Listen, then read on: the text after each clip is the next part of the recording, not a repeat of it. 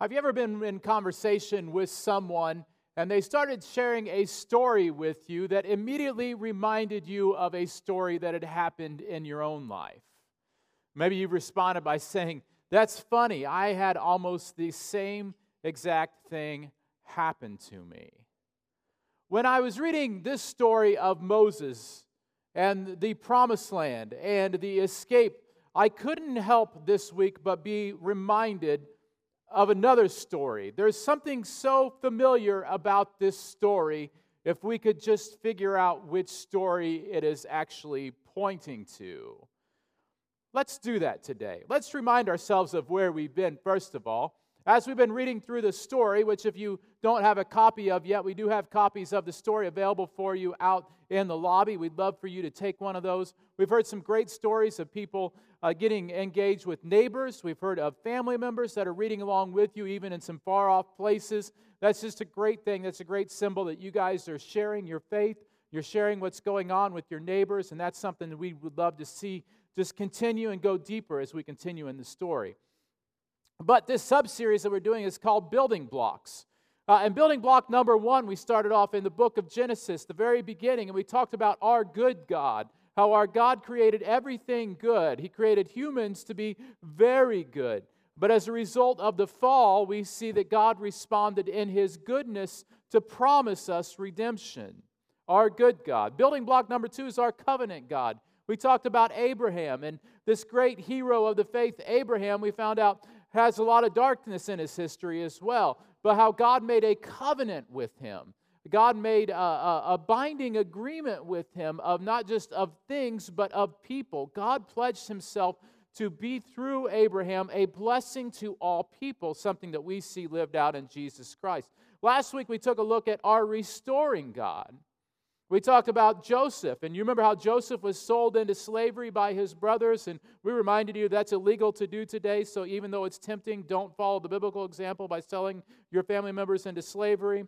And we talked about how at the end of it, how Joseph wound up saving all his brothers' lives because God rose him up to be the second hand or the right-hand man of Pharaoh in Egypt. And how that famous verse at the end that Joseph shared, "You intended to harm me, but God intended it for good, for the saving of many lives." God is a restoring God. But this week we take a look at building block number 4, which is our redeeming God. And we're going to find out today how God redeemed Israel, how He redeemed them from slavery when they were slaves in the foreign land, how God worked to bring redemption through His justice.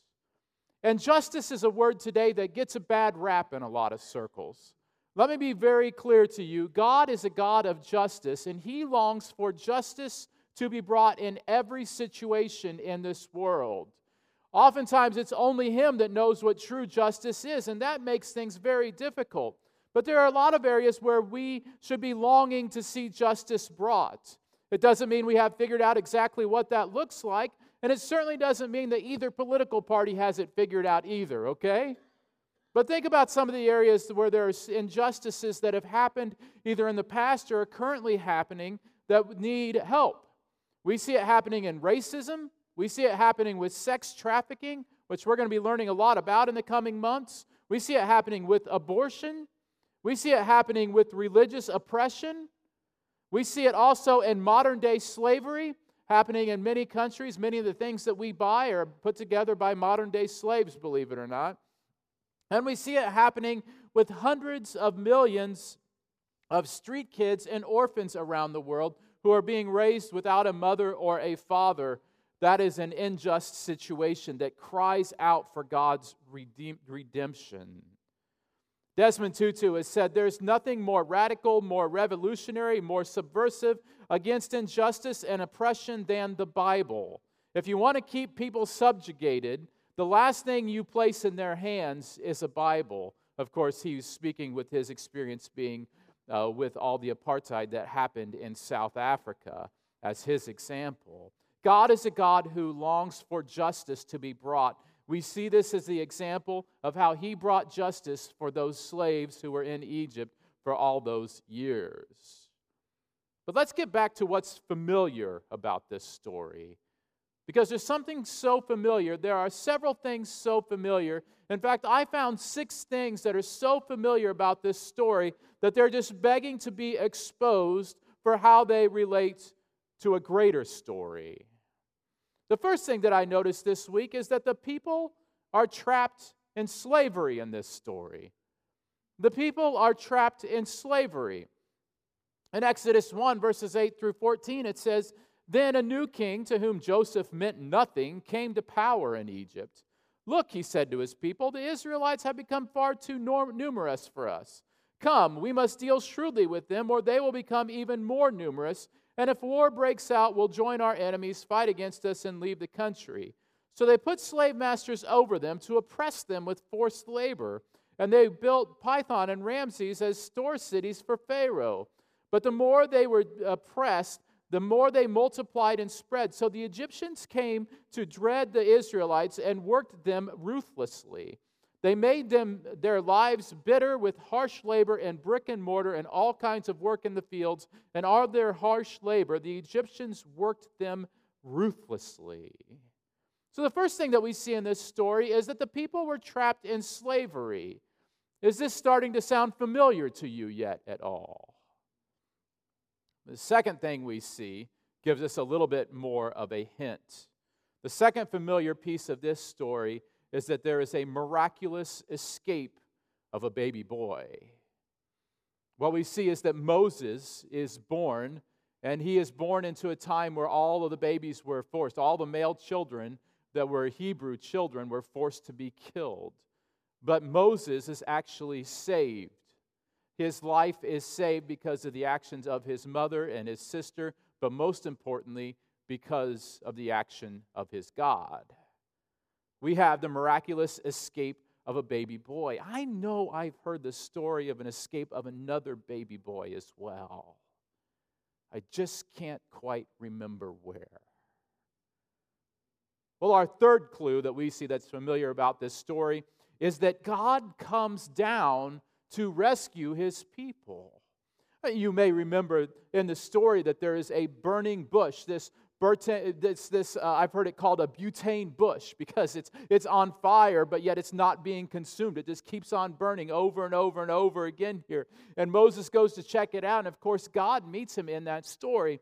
But in the midst of Moses calling and everything else, I want to pay attention not to Moses calling here in Exodus chapter 3, but the promise that God makes in this story. It says, "The Lord said, I have indeed seen the misery of my people in Egypt. I have heard them crying out because of their slave drivers, and I am concerned about their suffering." Keep that in mind. If there are people who are suffering, God is concerned about their suffering. He hears their suffering when they cry out. But listen to his response in verse 8. It says, "So I have come down to rescue them." God has come down to rescue them from the hand of the Egyptians and to bring them up out of the land into a good and spacious land, a land flowing with milk and honey. Now, I don't know if that makes you hungry or not, talking about a land flowing with milk and honey. Every time that I read it, I think of those Dairy Queen commercials where they have like the ice cream, mountain ice creams, and the mountains of chocolate and the hot fudge that's coming down through it. Do you remember those commercials? Yeah. Am I making you hungry? Should I stop? Probably a little too close to lunch? Yeah. Like those, that's like my version, and maybe America's version of land flowing with milk and honey is like ice cream and hot fudge. Maybe that's what it is. Just think of that. That's what the promised land is. Amen. So the third thing that we see, the third hint, is that God comes down to rescue his people. Just where is it that I've heard this story before? Clue number 4 is that God's people are saved by the blood of the Lamb. Listen to what it says. After all the plagues, except for the plague of the firstborn son, have been done, Moses instructs the people, and God instructs the people through Moses. In Exodus chapter 12, verses 6 and 7, these instructions are given. "Take care of them until the 14th day of the month, when all the members of the community of Israel must slaughter them at twilight," meaning the sheep. Then they are to take some of the blood and put it on the sides and tops of the door frames of the houses where they eat the lambs. On that same night I will pass through Egypt and strike down every firstborn of both people and animals, and I will bring judgment on all the gods of Egypt. I am the Lord. The blood will be a sign for you on the houses where you are, and when I see the blood, I will pass over you. No destructive plague will touch you when I strike Egypt. This is starting to sound very familiar. The people are saved by the blood of a lamb, but they weren't just supposed to be any lamb. This was not to be the runt of the litter. This was to be a pure and spotless lamb. This story is starting to sound more and more familiar, isn't it? Clue number 5 is that the Lord wins salvation for the people. There are lots of great stories of military conquest in Scripture. This is not one of them. This is not one where God raises up an army. This is one where God raises up plagues and a sea for them to walk through. Yes, a sea, not like the letter C. This isn't Sesame Street. It's not brought to you by the letter C today. We're talking about the Red Sea. And as the people are escaping out and headed towards the Red Sea, and Pharaoh comes after them, and we have the whole pillar of fire and of clouds and everything else that's happening here. Here's what happens in Exodus 14, verse 10 and following. It says, as Pharaoh approached, the Israelites looked up, and there were the Egyptians marching after them. Now keep in mind, the Israelites had been slaves. They might have been strong people, but you don't give weapons to slaves. They were not an army. They were terrified and cried out to the Lord. After they were terrified and cried out to the Lord, they did the next best thing, which was they started complaining to Moses. They said to Moses, was it because there were no graves in Egypt that you brought us up to the desert to die? What have you done to us by bringing us out of Egypt? Didn't we say to you in Egypt, leave us alone, let us serve the Egyptians? It would have been better for us to serve the Egyptians than to die in the desert. If I was Moses, I might have been tempted to say, fine, die in the desert then. But listen to what Moses says. Moses clearly under the direction of the Lord, he says to them, Moses answered the people, do not be afraid. Stand firm, and you will see the deliverance the Lord will bring you today. Not that the Lord will fight through you to bring, but that the Lord will bring you today. Listen to what it says. The Egyptians you see today, you will never see again. The Lord will fight for you. You only need to be still. Clue number 5 is that the Lord wins salvation for His people. I think we're getting close to figuring out where we've heard this story. But there's one more clue that we need to expose. And that is number 6, is that people escape death by going through the waters. In Exodus 14, verses 21 through 22, it says, then Moses stretched out his hand over the sea, and all that night the Lord drove the sea back with a strong east wind and turned it into dry land. The waters were divided, and the Israelites went through the sea on dry ground with a wall of water on their right and on their left. I can't imagine how terrifying that would have been to pass through the sea. Can you? And yet they did. And God brought them through it. And of course, once they passed through, Moses put his hand down, and God closed the waters on the Egyptian army who were foolish enough to keep on chasing after them. Clue number 6 is that people escape death by going through the waters. So let's just review and try to put this together, shall we? Just where have we heard this story before? Clue number 1 is that people are trapped in slavery. Well, the Bible talks about another group of people who are trapped in slavery, doesn't it? It's not them or those people. The people trapped in slavery is us. We are caught as slaves to sin, the Bible says.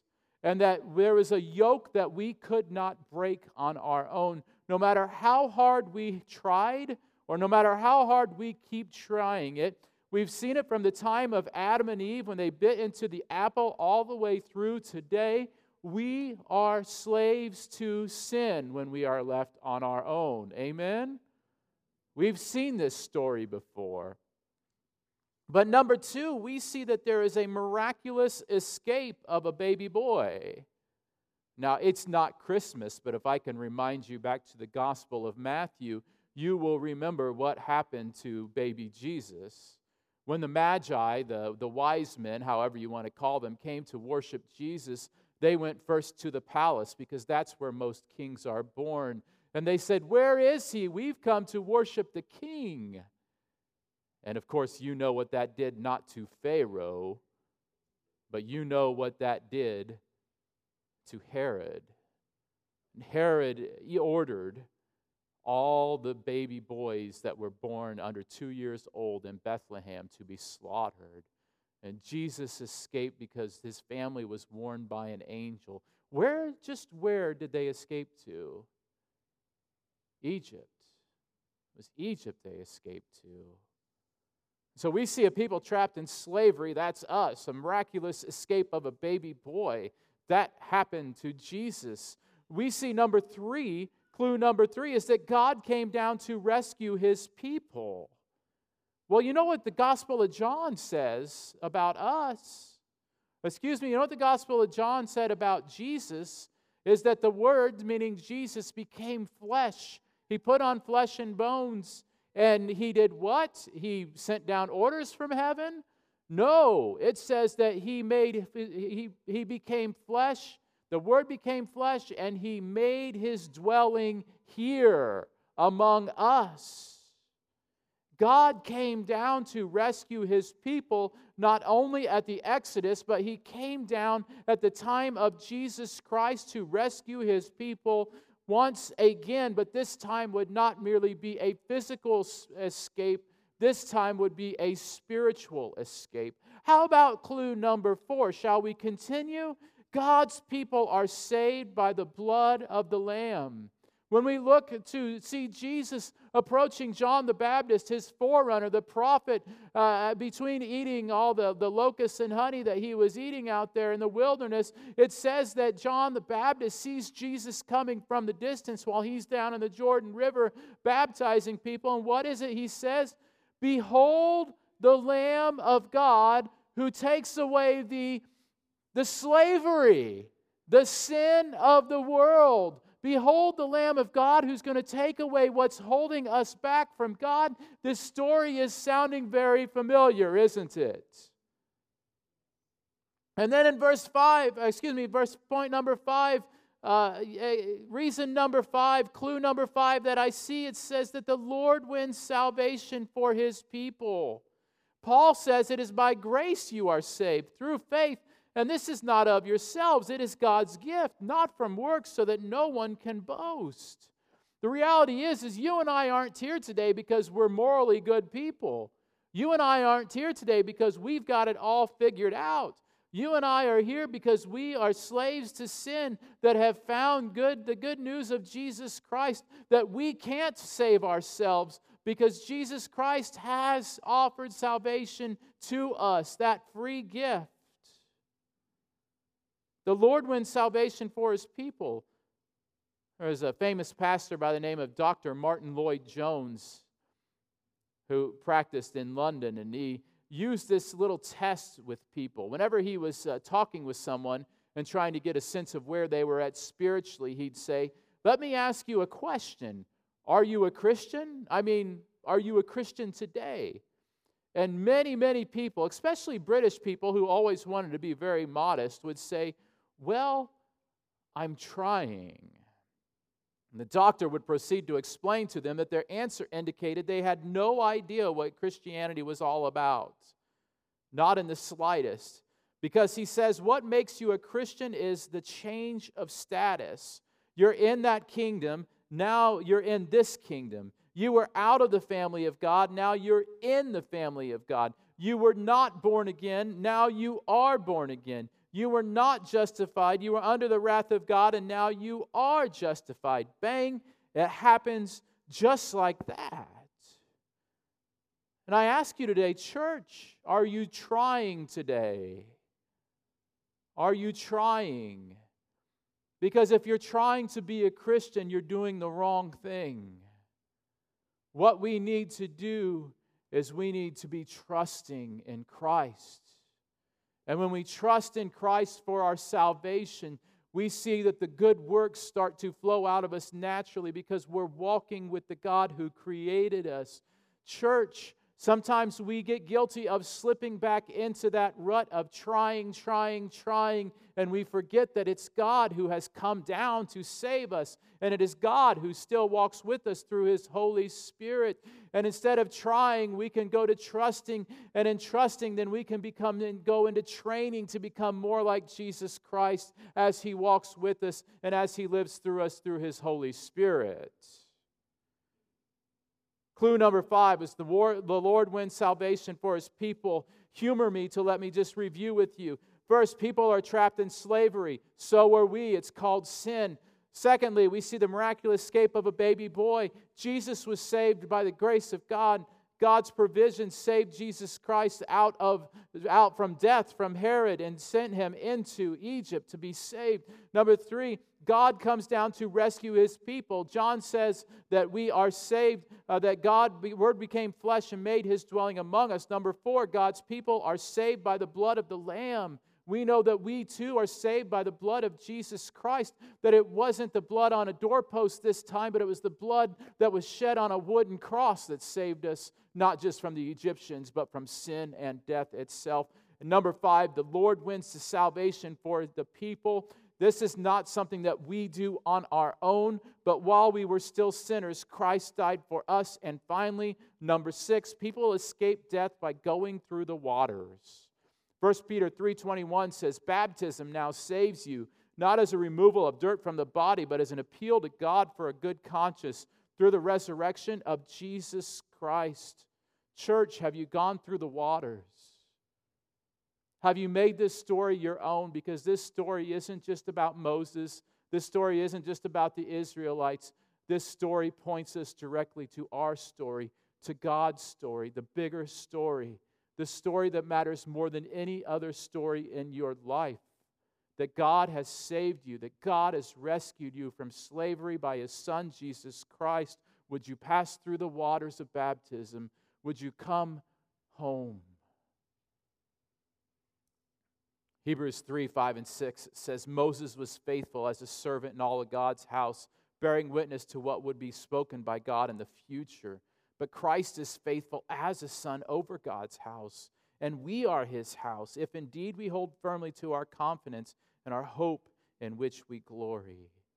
Tim Keller, a retired pastor now from New York City, tells the story while he was just training to be a pastor some 40 years ago. And he says, I'll never forget sitting in R.C. Sproul's living room in Stallstown, Pennsylvania, nearly 40 years ago.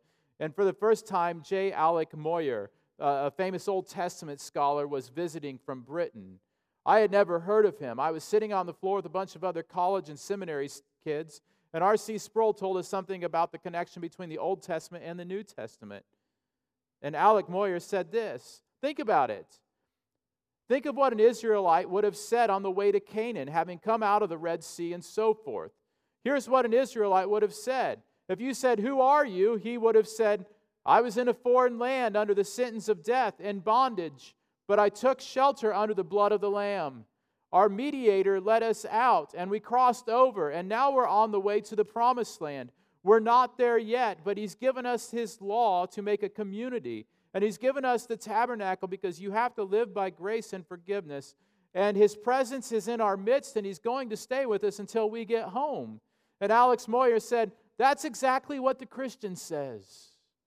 Almost word for word. And Tim Keller's 23-year-old self said, Church, this is a story that needs to be familiar to us. Is it a story that's familiar to you? Paul tells the story this way. He says, you see, at just the right time when we were still powerless, Christ died for the ungodly. Very rarely will anyone die for a righteous person, though for a good person someone might possibly dare to die. But God demonstrates His own love for us in this, that while we were sinners, Christ died for us. Church, have you made this your story yet today? Have you walked through the waters? Have you chosen to trust in God rather than in your own works? Have you recognized your need to escape slavery? I want to give you an opportunity today.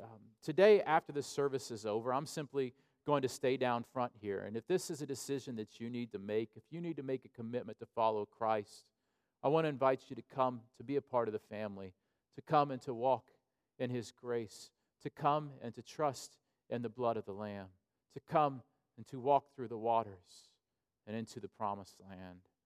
You just simply come forward and I'd be more than happy to meet with you. But church, this doesn't just need to be our story. The world needs this story. It's our job to share this story. This story that's been a blessing to us is to be a blessing to all people.